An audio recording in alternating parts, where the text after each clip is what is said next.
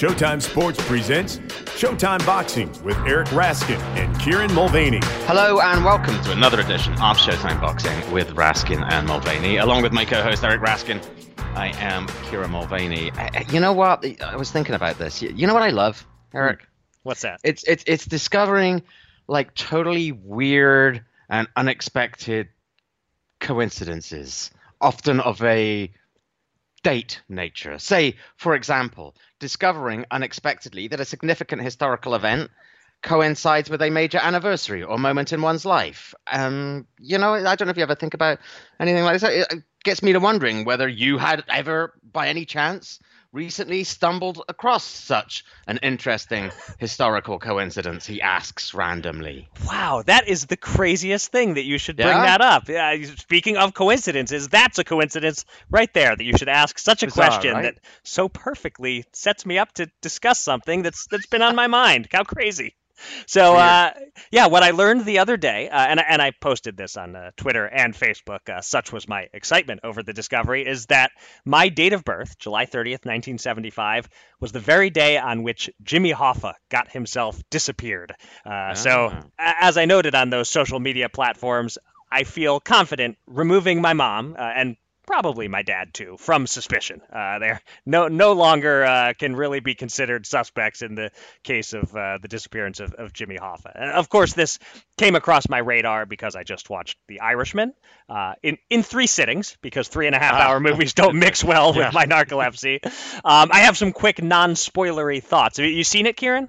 No, for a similar reason. It's basically either I sit down and watch that or back-to-back episodes of Ray Donovan, really. I'd probably rather pick the back-to-back episodes. It just feels like, yes, a series of 1-hour chunks seems a lot more digestible than one big 3 3/4-hour movie or whatever the heck it is. Yeah, that's smart. Now, Ray Donovan, is that on Showtime, perhaps? What? Funnily enough, it is. Okay. How about that? Wow. Yeah. All right. Yeah. Also, glad you mentioned it. As is Shameless, actually, which is also on Sundays. Which is also something you are. Yeah, exactly. So my quick, again, non-spoilery thoughts. I thought it was okay, The Irishman. It was kind of Scorsese going through the motions with another mob movie. Some parts worked, some didn't. It certainly isn't on par with any of his best movies. The big problem that I had with it is that the de-aging effects are a huge distraction. Yeah, the technology isn't there yet to make 70-something Robert De Niro really look like he's in his 30s. So, all in all, the movie's okay, but I wouldn't call it a must-watch. And apologies if I've spoiled for anyone that Jimmy Hoffa gets disappeared. Exactly. But did I not see, was it also, I assume it was a relative of yours, pull you up for saying that your mom could not have been responsible and said, how dare you underestimate her like that? Yeah, it was a friend. I believe one of my high school friends who said that. But that, I really should not assume what 9 months pregnant my mom was capable of. Basically, as soon as she got rid of you. Oh, it could have been after. Right? I've been in the room for births. I was in the room for that one, but I don't remember it. But I've been in the room for other ones. You're usually not quite up and about like that. Like, let me kill a Teamster. Yeah, probably wasn't top of mind for my mom. I'm clearing her on this one. Okay. Well, we've discussed big-time historical mysteries and big-time movies by big-time directors. And, we've had some big-time guests on Showtime Boxing with Raskin and Mulvaney over the course of our first year. But none more big time than this week's guest. A little later on the show, we're really excited about this. We will be talking to one of the all-time great heavyweights, actually one of the all-time great action fighters anyway, a Hall of Famer, the real deal, Evander Holyfield. We're really looking forward to getting Evander's thoughts on all of the current heavyweights, how this era compares to his, and some other stuff as well. Also on this week's podcast, we will cover all the latest news in the sport.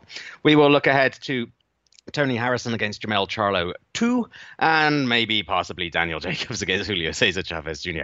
Who knows? But first, let's talk about the weekend that was, beginning with Terence Bud Crawford, who every time out is fighting, in a sense, not just against the guy he's in the ring with, but also Vasily Lomachenko. But on Saturday night, actually had to put Vasily Lomachenko to one side because he found himself in a real fight against a real opponent who a lot of folks, I think perhaps including us last week, somewhat expected him to walk through. Yeah, indeed. It was Crawford against Egidijus Mean Machine Kavaliauskas.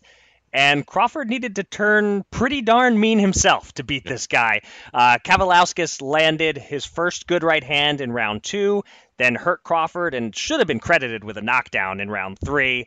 And Crawford decided to stand and fight with him after that, which was risky, but it worked out. Bud won the next several rounds and finally switched to an orthodox stance in the 7th and dropped Kavaliauskas, then floored him twice more in the 9th, and referee Ricky Gonzalez waved it off 44 seconds into the round without a count after the last knockdown, helping me barely win my under 8.5 rounds bet. Kieran, the important things, always slipping in the important details. Kieran, how concerned were you at any point that Crawford might actually lose this fight? How impressed were you with the adjustments he made? And how entertained were you watching it go down? So sort of in order, the third round was a little bit of a cause for concern, not just because Kavaliauskas was doing a good job there of timing him and landing that sneaky good right hand, but it also felt, I thought, in the early stages, certainly that second and third round, as if Crawford was just a bit sloppy. That maybe, and Andre and Tim were kind of freaking out on the call as well about what some of the things that he was doing. He was doing just pulling straight back and looping his punches and just kind of standing there a bit flat-footed. And it almost felt as if maybe he was taking the fight. Well, maybe he'd listened to our prediction last week and thought, oh, this guy's a piece of cake. I don't have to worry about that. And it's when a fighter sort of does that a little bit, takes their eye off the ball, no matter how good they are, that they can certainly get upset. And I wondered if that might be happening a little bit, but. It's interesting. Bud often is a bit of a slow starter, of course. Right. And it just sometimes it just feels like he needs to get a smack in the mouth to just get irritated with his opponent and get in the groove a little bit. And even though Kavaliauskas was still having some good moments in the 4th round, there was a very different Bud Crawford, I thought, came out for that 4th round. And it looked like he had the eye of the tiger, like he was pissed. I suspect he probably in his heart of hearts knew that was really a knockdown, even though he said, he wasn't hurt, and I'm sure he did, but he knew whether it was a knockdown or not a push, I think. And again, Tim and Andre called this and sort of suggested he was probably a bit embarrassed as much as anything. And it looked to me that after that, he had, he's making technical adjustments. He was still standing and trading, as you said, but his footwork went up a notch. He was sort of sliding in and out more. He was bouncing on his toes more. He wasn't as flat-footed. He was moving in and out slightly at angles rather than being, straightforward and all of that. But there was also that suddenly he was up for it. He has that when he is really engaged, Bud Crawford, there's this look comes on his face, and that he is really in the fight, and he really is looking to do some damage. And the thing that I really like about Bud, you mentioned that he was having to turn mean to fight the Mean Machine, but yeah, he's technically very good when he wants to be Crawford. He can box, he can move, he can do southpaw to orthodox and back again. He can fight at length and all of that. But one of the things that I think, sometimes is underestimated about him is he's a mean bastard, Terence Crawford. I mean, he really is. He really likes to fight, and he likes to punish and hurt his opponents. And he just gets this look on his face. And I felt like that was the goal. And so after that point, even when Kavaliauskas still had his moments, like I said, he caught him a few times in the 4th. I think even at the beginning of the 7th, he landed a couple of sneaky, nice punches. It just felt to me that once Crawford looked like he was dialed in, that there was only going to be one winner, even if Kavaliauskas was having his moments. And I felt that there was a difference between Crawford being hit in the first 3 rounds and being hit in the next 6, because the first 3 rounds, it was because Kavaliauskas was fighting a good game and Crawford hadn't got untracked, and maybe he was taking him a bit lightly and was being a bit sloppy. But after that, it was like he was feeling, yeah, I've taken your shots. I don't care now. We're going to fight. Right. And I don't care if you're going to hit me. And that, he's like, okay, it's not going to look as pretty. I'm going to get hit more often. I don't care. We're going to have a fight. Screw it. And so when that does happen, you might get hit a bit more often. But it looked to me as if he made a determination that was just going to be something that he was going to have to deal with, and that he was on it. And yes, I was impressed. I love watching Bud Crawford. I absolutely do. I love watching him figure opponents out. I love that moment where you realize, oh, he's got it. He's in the groove. He knows exactly what to do. He knows exactly what kind of punches. You could see him more relaxed. And so, when you see him get that bit between his teeth, when you see him get that mean look on his face, when you see him take real pleasure in hurting the guy and kind of snarl at him as he goes back to his corner, I love that. So I enjoyed it. I liked to see him make those adaptations, and I did enjoy the fight. But so even though it was Kavaliauskas' first defeat, I think it's fair enough to say certainly he performed a lot better than perhaps we had anticipated, and I think probably many had anticipated. And so I think you have to figure his stock goes up. How impressed were you with what you saw out of the Mean Machine? And actually, while we're talking about stocks, what about Crawford's? Because he had to labor a bit at first, but then he came back and was very impressive. How about his stock? How does each guy's stock kind of go up or down after this? So first, Kavaliauskas, I have to eat a little crow on my dismissiveness last week. He still had no business being a mandatory challenger. He had done nothing to earn a high ranking, but he can fight. Maybe the Ray Robinson draw was just an off night. He had a plan for Crawford. He wasn't afraid. He was in there looking to land the right hand on the southpaw, and he did just that to good effect a few times. Mean Machine was not a proven contender coming into this, but now he is. I think he's a legit fringe contender at 147 pounds. As for Crawford's stock, boy, this is interesting. I think if we're talking about pound for pound, it either didn't move or it went down a little tiny bit. I'll be curious when this week's ESPN pound for pound rankings come out to see if the people who had him at number one, which I looked it up, was Andre Ward, Joe Tessitore, and Nigel Collins. I'll be curious to see if they still do. And I'm not saying they can't or shouldn't. He did win the fight by knockout after all. If you still think he's number one, that's totally reasonable. But if your reason for putting him above Lomachenko was that you were concerned by how Loma struggled at times recently against Luke Campbell and Jorge Linares, well, Crawford just struggled at times against a more lightly regarded opponent than those guys. So I think pound for pound, his stock moves either tiny bit down or not at all. I can't really imagine anyone who had him at number two elevating him to number one off this fight. His stock with fight fans should go up, though, because he made a fun fight. Because his stubbornness, which is really emerging as a key Bud Crawford trait in and out of the ring. He digs his heels in and does things his way, whether it's sometimes not wanting to give a very good answer to a question in an interview, or it's staying in the southpaw stance for a while, even if it's not working so well, or it's standing and trading because he believes he'll get the better of that, even if it gives the other guy his only chance to win. His stubbornness made this a much better fight than it needed to be. He's a great boxer, but he's also a warrior and a tremendous finisher. And this was good exposure in the post-Heisman time slot on regular ESPN, not ESPN Plus or pay-per-view. So overall, I think you have to say his stock, his marketability certainly goes up off of this. And, not only was it entertaining because Crawford needed to overcome some adversity, but a little vulnerability is a good thing when you're having trouble getting the best opponents to fight you. Do you think this changes the equation in terms of making Crawford versus one of the PBC welterweights more realistic for 2020? I don't know. There are so many factors involved in all of this. As you well know, if a fighter doesn't want to fight another fighter, or if his promoter doesn't want him to fight that fighter, you can just as easily shift the excuse for why you're not doing it from, it can now be, Kavaliauskas already kind of exposed the fact that he's not as great as everybody says he is, so maybe we don't need to make that fight now, if they really want to. What I was intrigued about, though, coming out of Bob Arum as well, there was some talk in the immediate aftermath. I didn't realize that Crawford and Sean Porter are very good friends, but apparently they are. But even so, supposedly Porter has been kind of like banging the drum and saying, hey, you know what? It's up to the fighters to make the fight. We should make this fight. It doesn't matter that we're friends.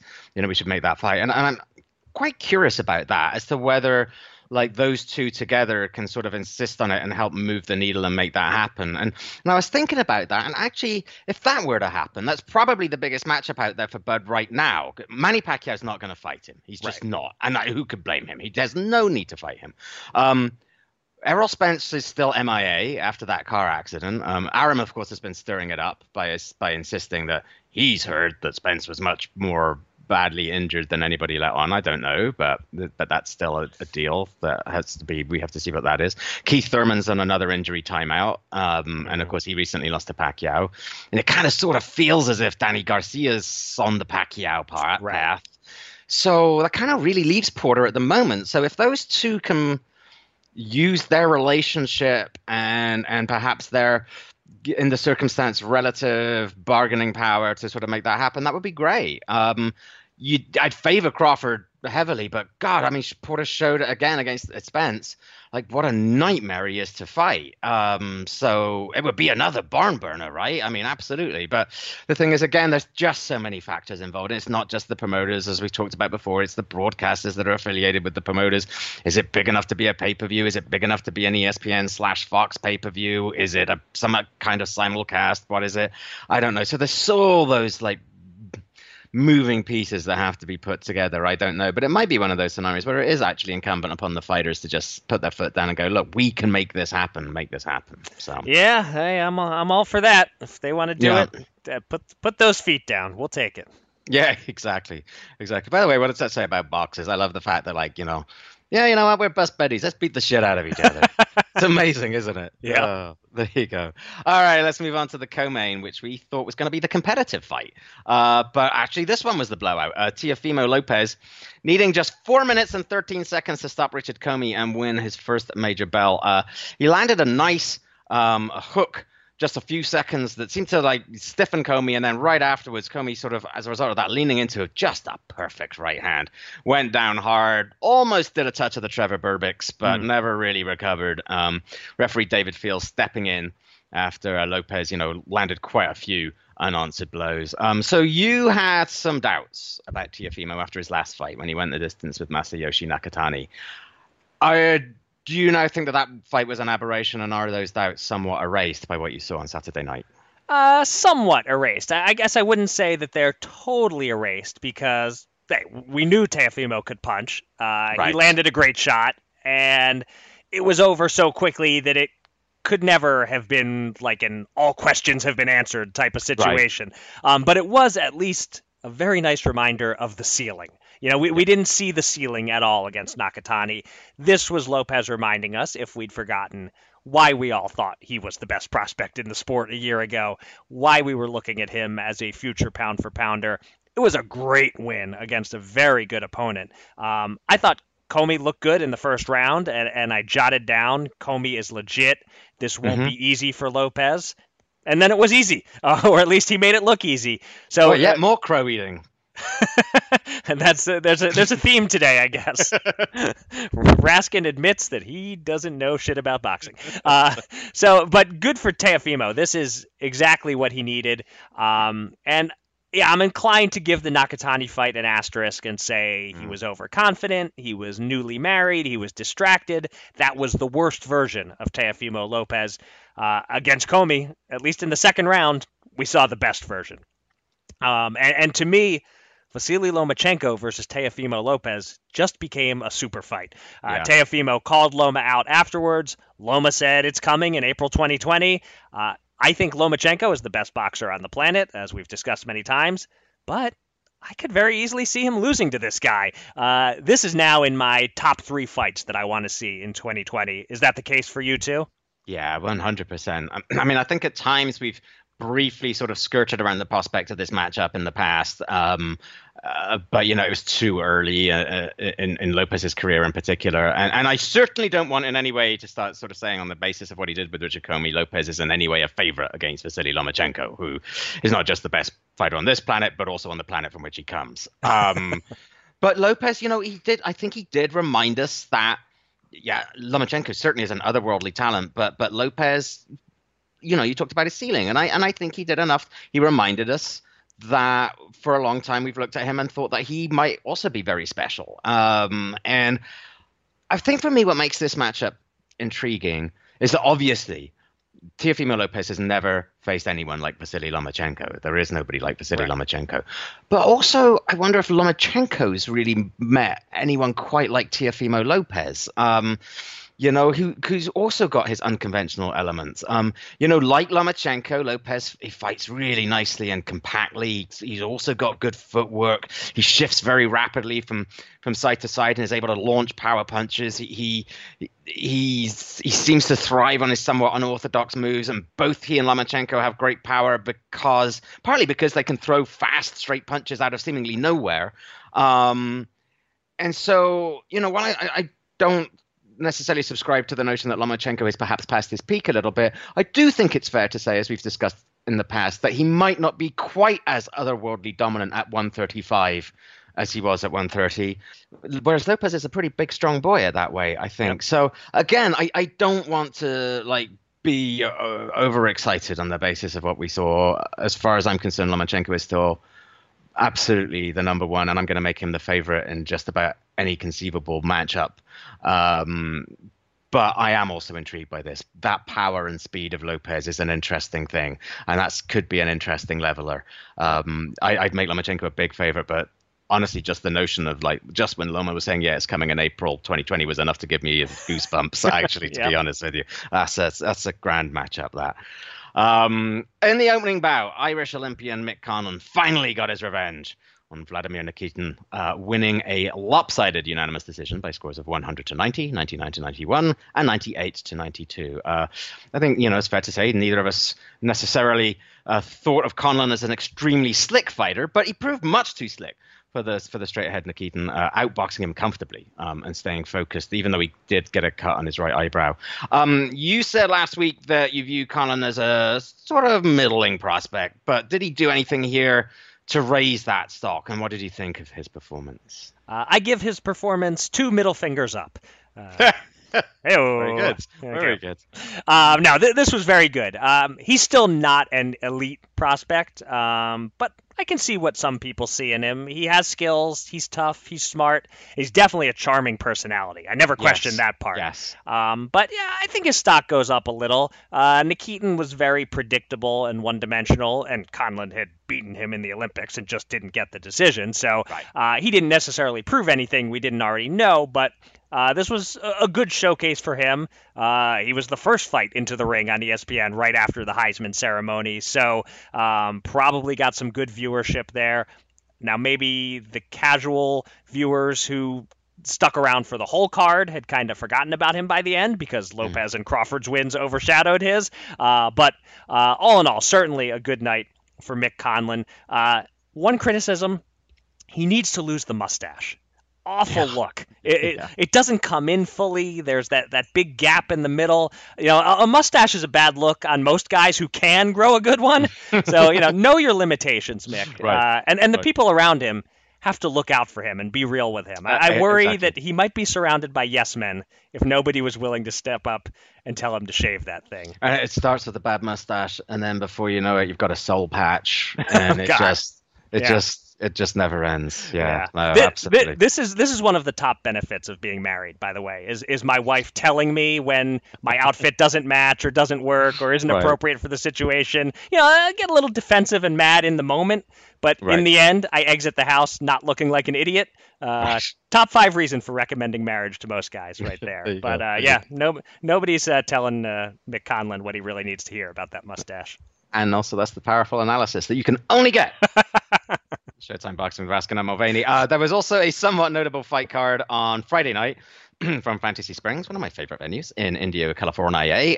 One of the very best prospects in boxing. Welterweight Virgil Ortiz Jr. Looking very strong, I thought, moving to 15-0 with 15 KOs, putting Brad Solomon down 3 times, scoring a stoppage in the 5th round of what was from the very beginning a completely one-sided fight. And also a good comeback win for my buddy, former 130-pound titleist Alberto Machado on the undercard, stopping Luis Perozzo with 3 body shot knockdowns in round 2, sort of getting his revenge for being knocked out with body shots in his last two fights of a lightweight bout. Anything worth commenting on here, do you think? Yeah, with Machado, exactly what you just hit on, that there was a bit of a fun what goes around comes around with him winning on body shots in the same ring where he twice lost on those body shots. What can you say about Vergil Ortiz? This was not a tough opponent, not a real test, but he looked like a beast, as he always does. Still just 21 years old. I'm really excited to see him mix in with the current guard of top welterweights. Whichever of those guys are still in there in a year or so when Golden Boy is ready to match Ortiz against the elite, I'm fascinated by it. I would guess 2020 is a year of fighting semi-washed guys and fringe contenders. Maybe I was kind of looking down the rankings, maybe like the Sergey Lipinets level, or maybe like an Amir Khan if he can get him. And then 2021, I think, is when we're going to see Vergil Ortiz ready for anyone. He looks good, doesn't he? I mean, he's a really, really good prospect. Yep. All right, let's look ahead to next weekend's fights. And right off the top, let's address the fight we've been talking about with some skepticism, and which, for all we know, may be cancelled before I finish reading this sentence. Daniel Jacobs checking my phone for alerts right now. Daniel Jacobs against Julio Cesar. We're really going to have Crow to eat. I am, if this goes ahead and goes off as planned. I mean, that's I think this will be more on you than on me. Oh, totally on me. Yeah, totally. So it is allegedly happening. Jacobs against Chavez Jr. Friday, December 20th in Phoenix with DAZN streaming. The co-feature is a flyweight fight between Julio Cesar Martinez and Christopher Rosales, and by no accident, Gabe Rosado is scheduled to fight on the undercard. I kind of hesitate to spend much more time actually talking about or deconstructing this fight because we know how I stand about whether it's going to happen, and it's really anybody's guess whether they go through it with amid all the threats and lawsuits and whatnot. Let's assume it does happen. Tell me how you think it plays out. Is Chavez a live underdog here, or is he just a good name for Danny Jacobs? I'm going to lean toward the latter. If you expect good things from Chavez, you're bound to be disappointed. You have to know that by now. I don't know if he can make weight. This is supposed to be a super middleweight bout. But even if the fight comes off, even if he makes weight, how many times do we have to see him underperform? Indeed. He hasn't had a meaningful win in 5 years. So no, he's not a live underdog. I think this is easy work for Jacobs. Jacobs just has to maybe be a little bit careful in the early going, not to get hit with a big punch, but that's about it. One note, I understand that Jacobs is planning to honor Patrick Day on his robe, so that's a nice touch. Of course, Patrick Day is kind of a reminder of the very worst aspects of boxing, and do we really need that reminder if Jacobs and Chavez make it into the ring together? I think we already know, just looking at these guys in the ring together, how effed up the sport is. But in any case, a nice touch there from Daniel Jacobs. Let's shift our focus to a fight card far more worthy of our attention. On Saturday from Ontario, California, televised on Fox, we get the rematch between Tony Harrison and Jermell Charlo to Harrison's disputed upset decision win a year ago. Charlo has fought once since suffering his first official defeat, a vicious third-round KO of Jorge Cota in June. Harrison has not fought in the interim. He'll be returning from a 364-day layoff. The trash talk leading up to this has been a delight. The face-to-face show hosted by our friend Brian Campbell was fire. Charlo couldn't stop talking even after the show ended, and Harrison seemed almost amused by it. So, Kieran, let me get your breakdown. Can Harrison perform at least as well, or maybe even better than last time, with the confidence of winning the first fight, and win this one without controversy? Or is this going to be a little bit like Joshua Ruiz 2, where the class rises in the second fight and Charlo turns out to have that class and makes the adjustments and gets revenge? So I think the natural instinct is to certainly support the latter scenario. I mean, Charlo is the more touted guy. He appears to be the more versatile guy. He's the guy whose style is more inherently pleasing on the eye, and the broad consensus is that he won reasonably convincingly the first time around. But it would be a mistake, I think, to underestimate Harrison. He's no mug. He's fought some and defeated some very good guys. He showed some versatility in that first fight. He'd clearly gone in with a game plan. He'd made a decision to look for counters and time the right hand, and to just keep throwing that steady jab. And sometimes styles make fights. And thing is, Harrison's a pretty calm boxer in the ring, right? He just doesn't seem to, do very much. That was one of the things that Joe Goosen and Lennox Lewis were calling on him during the call of that fight, was to start throwing more punches. He's very relaxed and calm in there. Charlo isn't. Like, he wears his heart on his sleeve in and out of the ring. That you mentioned the the sort of pre-fight hype. That's him. But he keeps that going in a way when he gets in the ring. It's almost like he's so desperate to make a good impression and to score a knockout or something like that. And there's an argument that sometimes he's so desperate to do that he can sometimes leave himself open to somebody who's just going to sit there and fire straight shots, which is the kind of thing that Harrison does. So I don't know. My initial inclination was to think, yeah, Charlo definitely gets it this time. But, this could just be another close and intriguing contest with two men who have the ability to negate each other somewhat. I'm curious, because Harrison isn't a high output guy. I'm curious, is Charlo going to be able to force him to up his pace at all? I'm also curious about, and this is where you can always go so wrong. You should really obviously just focus on the guy in front of you, but perhaps inevitably you think, well, look, nobody thinks I deserved the win last time. They're definitely not going to give it to me this time if I fight the same way. So am I going to have to do something different? Is Harrison going to think that? Is he going to think, well, this time they were saying I wasn't active enough. Well, maybe I should be more active. And if he does that, will that surprise Charlo, or will it take Harrison out of his normal thing? So I don't know. You have to figure, right, that if somebody is going to be able to add that extra wrinkle and do that different thing and change things up, it's going to be Charlo. He just feels like he has those extra elements to his game. But I wouldn't be surprised if it's another close one. So 2 weeks ago, Stephen Breadman Edwards gave us the scoop that J-Rock Williams, if he wins in January, will meet the winner of Harrison Charlo 2, probably in June. So which one would you rather see happen? Would you rather see Williams against Harrison or Williams against Charlo? I'm pumped for either. Those are both excellent fights, competitive matchups, probably fun clashes of style. But for narrative purposes, it's got to be Williams versus Charlo.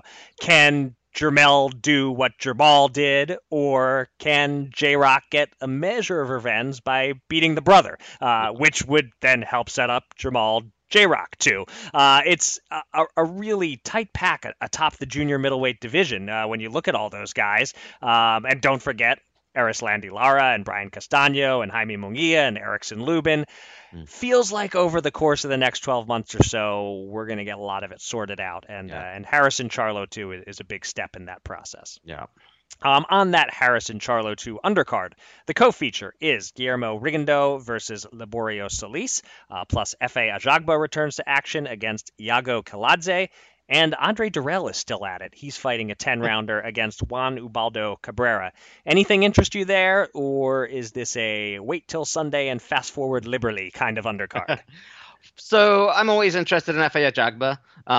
He was made to work hard and go the distance the last time out, so I'm keen to see if he's been able to learn anything and add anything from that experience, or if he'll be able to return to his KO ways. And let's talk about the whole fool me once thing. I kind of wonder if now finally Guillermo Rigondeaux is, as he enters the final phase of his career, finally ready to back up his constant pre-fight promises of being exciting. I'll never forget him sitting down with us on the HBO Boxing Podcast and getting us all fired up about how exciting he was going to be in the ring, and then he wasn't. But he did actually look kind of fun last time out when he scored a stoppage against Julio Ceja, who just gave Brandon Figueroa hell. So just out of curiosity, and a constant sense of, always going back for more, I probably will check out Rigondeaux. Okay.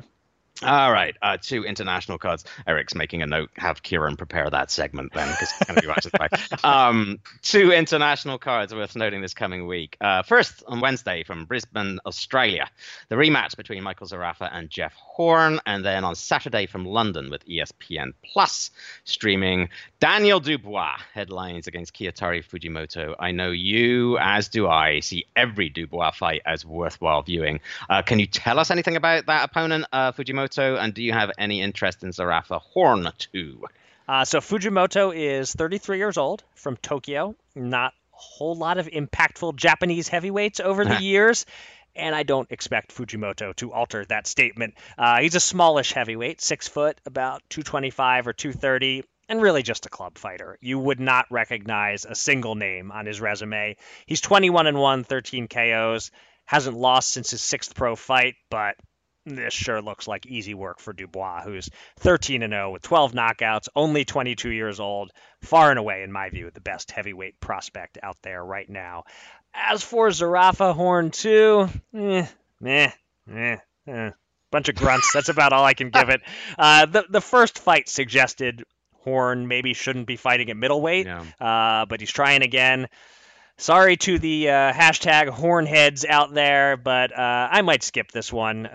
Don't think I'll interrupt my Wednesday work schedule for it, even if I can find a free stream of it somewhere. And speaking of watching fights for free, there's a Showtime Championship Boxing card coming up in 2 weeks, and if you're not a Showtime subscriber, you still have time to start your 30-day free trial. Just go to showtime.com/try30. That's TRY30, and enter the code SHOWBOX, that's SHOBOX, to start that 30-day trial. But remember, this offer expires December 31st, and the fights are December 28th anyway, so you probably want to start it up soon. So again, go to showtime.com/try30 to take advantage of this special offer. You know what I think about that, Eric? What's that? I think that sounds like a real deal. Huh? And it isn't the only real deal we have on this podcast. Yes, we are tremendously honored to be joined right now by boxing royalty, the former multiple-time heavyweight champion of the world, International Boxing Hall of Fame inductee, and participant in one of the greatest heavyweight eras in the sport, the one and only Evander, the real deal Holyfield. Champ, what an honor this is, and thank you so much for joining us on the Showtime Boxing Podcast. Well, thank you.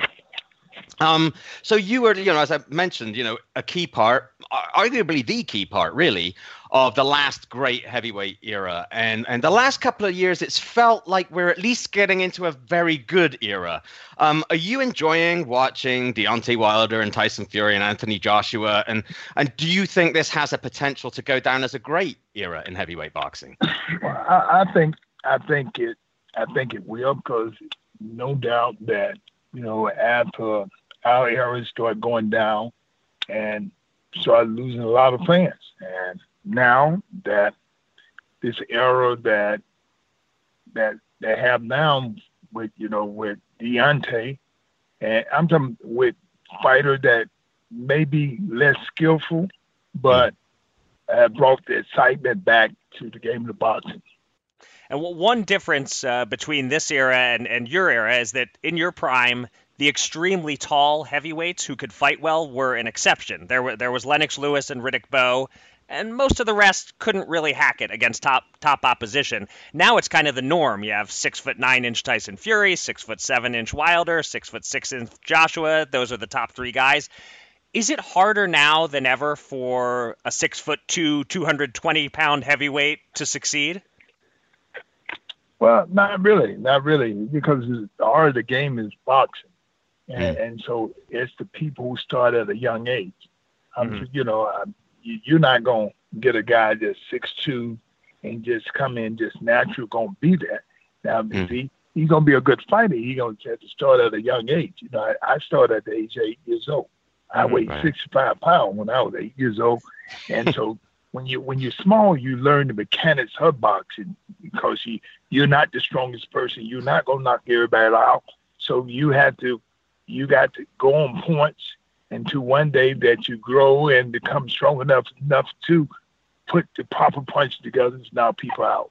And that's a great point about starting young. Wilder and Joshua in particular are 2 guys who started a little later in life. Are you surprised to see them having this much success as guys who picked up boxing later? Well, I'm not surprised, because it's always about one of the dozen people who's able to do that. Right. But it's kind of show you what hope is and what the desire is, because it's obvious that the people who do that, they got a strong desire that is just incredible. If you look at Deontay, I'm like, he do a few things right, but his confidence is so great that he'll fight anybody. Yeah. And I'm like that, and most of the fighters won't do that. Right. So we've talked quite a lot about those 3 guys, about Wilder, about Fury, about Joshua. Those are the top 3. How would you rank them? What order would you rank them at the moment based on what you've seen? Well, definitely, I would go with Wilder. He been the champion longer, and he had fought everybody who want to fight it. I said, how many people have fought King Kong? No, don't nobody fight him. He fought him twice. Yeah. I would say Wilder. Then I would say Tyson Fury. I said he's another guy that can fight everybody. I think, but the thing is that it's kind of hard to say you can when people do things to themselves. Not that somebody else did it to him. He did it to himself. Right. And they still consider him a world champion. But you know what? He's not a world champion because he gave up the belt. Did nobody make him give up the belt? But now somebody said, well, he did. But but still he hadn't lost. But still he put himself in that position. Mm-hmm. But then when you of course when you come back to Anthony Joshua have proved something else that he can. Now he lost his first fight, then he came back and redeemed himself. Now this is what's great about sports itself. The person who can redeem himself, everybody falls short somewhere, but can you redeem yourself? Mm-hmm. Now he 2-time heavyweight champion of the world again, and so now this show you what happened when you make mistakes. You can redeem yourself, and I wouldn't be who I am if I didn't have to redeem myself a lot of time. I'm only 4-time heavyweight champion of the world because what? I was able to, whatever happened, being able to make the adjustment. So people who make adjustments are the ones that going to succeed. Yeah, I mean, you certainly did redeem yourself. You had your wins, you had your losses, but you always came back strong. And one thing nobody can ever say about Evander Holyfield is that you ever came into a fight undertrained or underprepared. You always showed up in shape. So I'm curious, how upsetting was it for you to see Andy Ruiz show up heavier than ever for his first title defense and talking afterward about how he'll train harder next time? Do you get angry seeing him sort of disrespect the title and the fans that way? Well, I don't get angry, but these are the mistakes that even anybody can make, because the fact of the matter is that, it's almost like a day like Buster Douglas beat Tyson, and everybody looking and said, well, he going to kill Holyfield. And he came overweight, and everybody go, oh, my goodness, what did he do? Well, that don't have nothing to do with the person he fights.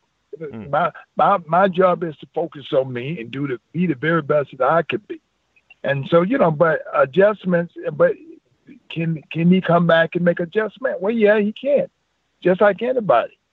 The art of life in sports bring people together because you have another chance to make adjustments. But are you willing to pay that price, though? Right. I'm glad you mentioned Buster Douglas, because obviously the Andy Ruiz situation reminded a lot of people of him. Are there some boxers who just aren't mentally equipped to stay hungry once they get to the top? Well, everybody have the capabilities. The point of, do they do it though? Right. I'm saying, it's pretty much like with me. I realized one of my key things was being in shape, and cause the guys were taller, but my mother took all the excuses away. She said, if you outwork people, 9 times out of 10 you're gonna beat them if you can outwork them. Right. And so the whole big thing was being great enough shape to outwork it. Ain't nothing like Vince Dooley said, when people get tired, what happens? You make cowards out of people. Right, right. Let's look at briefly at some of the highlights of your career, because your career was basically one big highlight reel. But if you could show just one of your fights to somebody who was brand new to boxing, say, who hadn't ever seen you in action, one fight that you think shows what best represents what Evander Holyfield brought to the ring, what would be the fight that you would point them to? I would say that my first championship fight against the white Muhammad Qawi. I'll tell him, that was my 12th professional fight, and he was 2-time champion, and he thinking that he gonna beat me, and I just knew I had to outwork it. And I had longer arms, I had quicker hand, but whatever I do to him, he'll do it back to me. And, you know, and the whole big thing was to outlast him. If I outlast him, I beat him. And I outlasted him, and I got the decision. Yeah, that's a somewhat forgotten classic. That was an unbelievable fight. One of the very best cruiserweight title fights ever. Khawi was a good champion. Yeah. So continuing to look back on your career, after you moved up to heavyweight, you were in two of the craziest boxing incidents ever, Fan Man and The Bite. Which was weirder? Like when you look back, is there one or the other that you sometimes catch yourself thinking, man, I can't believe that actually happened? Well, yeah, the one with the Fan Man thing, I think that was the one that was like grueling, because the fact of the matter is that, you know, Bo was 4 years younger than me, and I had him tied, and it was and looked like he getting ready to give up. Mm-hmm. And then here's this Fan Man coming in here, and we have to wait 27 minutes before the fight gets started. Now all of a sudden I got to go through the same thing with this big Red Bo again. Now he's a big guy, bigger, and he can fight in and out. Now he's one of the best big guys boxer that fought. Now I fought a lot of them, but he was the best that I ever fought. Yeah, and I'm curious. A follow-up question on the Bite fight is just I know you and Mike are cool these days and get along, and I'm wondering, like, when you see him, does he still apologize for that, or is it kind of like you both understand it happened a long time ago and it's cool now? No, I understand it, but you know, the point of the matter, I do understand why people bite. Now, and people always ask me, how did you handle that so well? I asked, because you got to understand, I was the youngest of the family. Now, I used to bite all the time. I said, now, I wouldn't bite because I was mad with my brother. I bite because I couldn't get loose. So I would bite. I would bite the daylight when they turn me loose, and I had to get to my mama before they catch me. Because couldn't nobody hit me in front of my mama. But I would bite the daylights out of them because they had me in a position I couldn't do anything. Right. Your son, Evan, he's now 2-0 as a pro with 2 KOs. What's it like now to be the father of a professional boxer, where everything that happens in the ring you have no control over at all? Are you more nervous when he fights than you ever were when you were fighting? Of course. You know, the thing is, because you don't know how hard they work, and you know, because you're not there. And saying one great thing that my mother even taught me, she said, son, you know how people are when they by themselves. Because when they by themselves, they do what they want to do. Mm. So, and I was that kid that when I was by myself, I was always doing something that going make boxing good for me, not make it worse. Mm. When I was gonna be a lot better shape than my opponent and all this. They do this. Everything that people did wrong, I would kind of check it out and say, I don't do that. That's the reason I could beat it. And all these things I found it when I found out they doing these things to themselves and I don't do those things. Oh, I can win. It made it greater for me. Right. And you have another son, Elijah, who's also a professional athlete. He's a running back on the practice squad for the Carolina Panthers. Is it easier on a dad to watch a son play football than to watch a son box? Both. One of them is a team sport, one of them is individual, and so you have to be, you have to be well disciplined to know that they only gonna get the ball to you when it's up to the coach to when you do things and all that. So, but I chose boxing over football because my name was Holyfield then, but then nobody know me.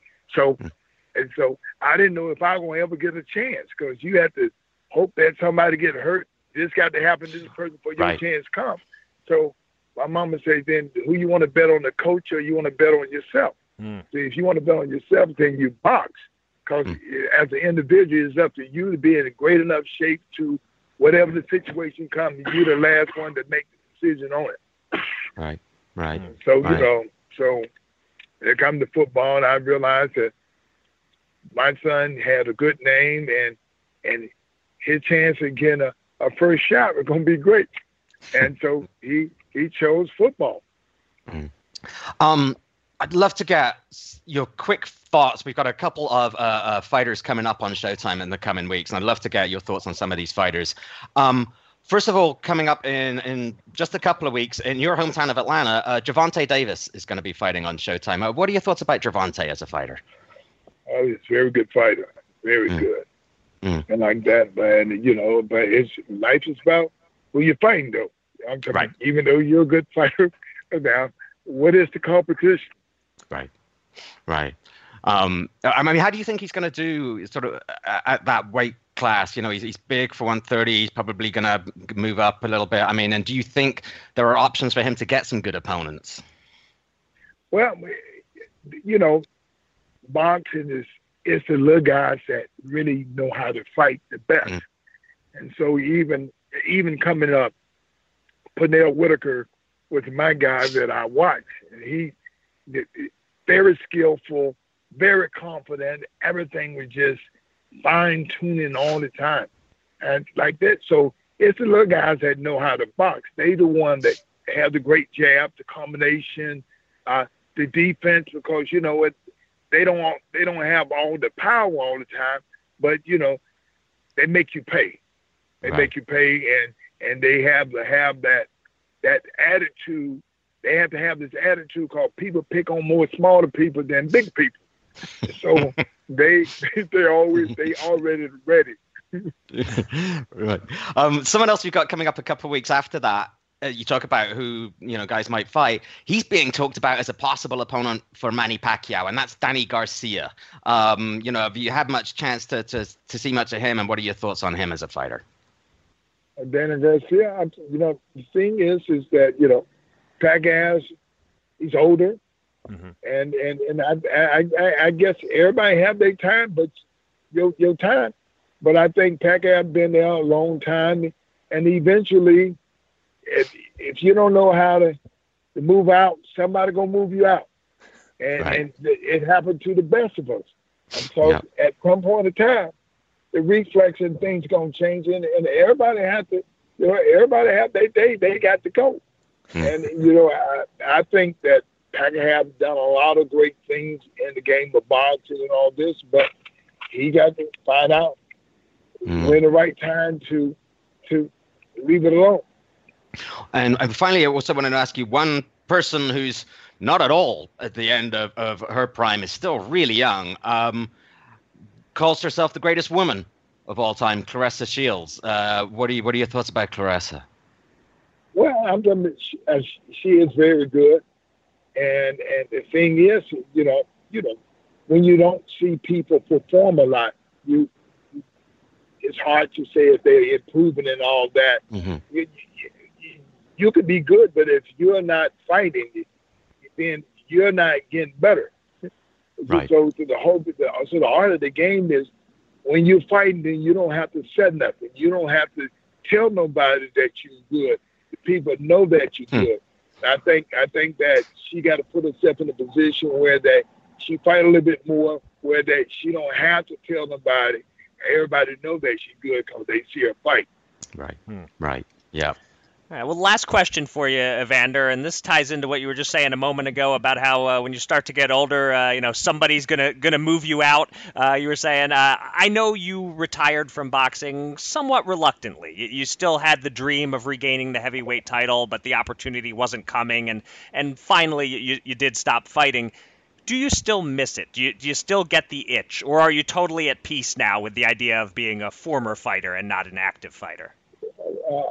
I'm totally at peace, and because the fact of the matter is, if I had told myself if there's anybody that I have to duck, I'd rather not fight. And so, like I had told people when I fought when I sparred with Andy Ruiz. I knew then it was time for me to go because I knew that I'm going to have to duck this guy. I'm not going to fight this guy because he was so aggressive and the energy on his side. He was young. Right. So it's coming time that everybody has to admit to themselves that if I'm not going to fight the very best people, and because I'm not a punching bag either, because I don't like getting hit. It's amazing that all about the whole game of boxing, a guy don't like getting hit. I did not like getting hit. And so when it's time to go, start getting hit too much. Yep. Oh man, Evander, this has been great. It's been good to get like a couple of stories from you there and some insight. It's been a real pleasure for us. Really grateful. Thank you so much for joining us on the Showtime Boxing Podcast. Thank you. Thanks very much. All right, bye-bye. All right. Thanks again to Evander. That was really fun. Great to have him on the podcast. Let's wrap up with some news items, and we could go rapid fire on these, I think. Nothing here I'd consider major, except this first one. It is major, important news, but there's not a whole lot to say about it. Former heavyweight champ Leon Spinks has been hospitalized in Las Vegas. He's reportedly in intensive care due to complications from prostate cancer. Has been in bad shape for a few months, apparently, but as of the last report from his family, there were, quote, small signs of improvement. So that's good. But prior to that, his ex-wife posted a statement on Facebook asking for prayers. Leon is 66 years old. We, of course, hope he pulls through. Anything to add, Kieran? No, other than to just reiterate our very best wishes. I mean, my understanding is poor Leon's had a rough go of it on and off for a number of years, hasn't he? So absolutely, as you said, I hope he's able to pull through and go from some strength to strength here. Some other news here. Here's a couple of bullet items for you. So as he prepares for his rematch with Deontay Wilder, Tyson Fury has parted ways with trainer Ben Davison. Davison tweeted that, quote, Tyson and myself had to both make decisions for our careers, which resulted in our working relationship coming to an end. However, we remain friends, and he will smash the dosser, with both smash and dosser being capitalized for effect. Intriguingly, Fury posted a pic of himself at Kronk back in the day with Sugar Hill Stewart and Andy Lee, saying he's getting the old band back together. So I don't know if he's telling us there that that's his new corner team, and if so, maybe we can get some insight from our buddy Andy and have a chat with him about that. A few new fights announced. One very immediate on Showtime. Jose Uzcategui. That's how I always get that wrong. That is right? Yeah, I've heard like Uzcategui. I don't know.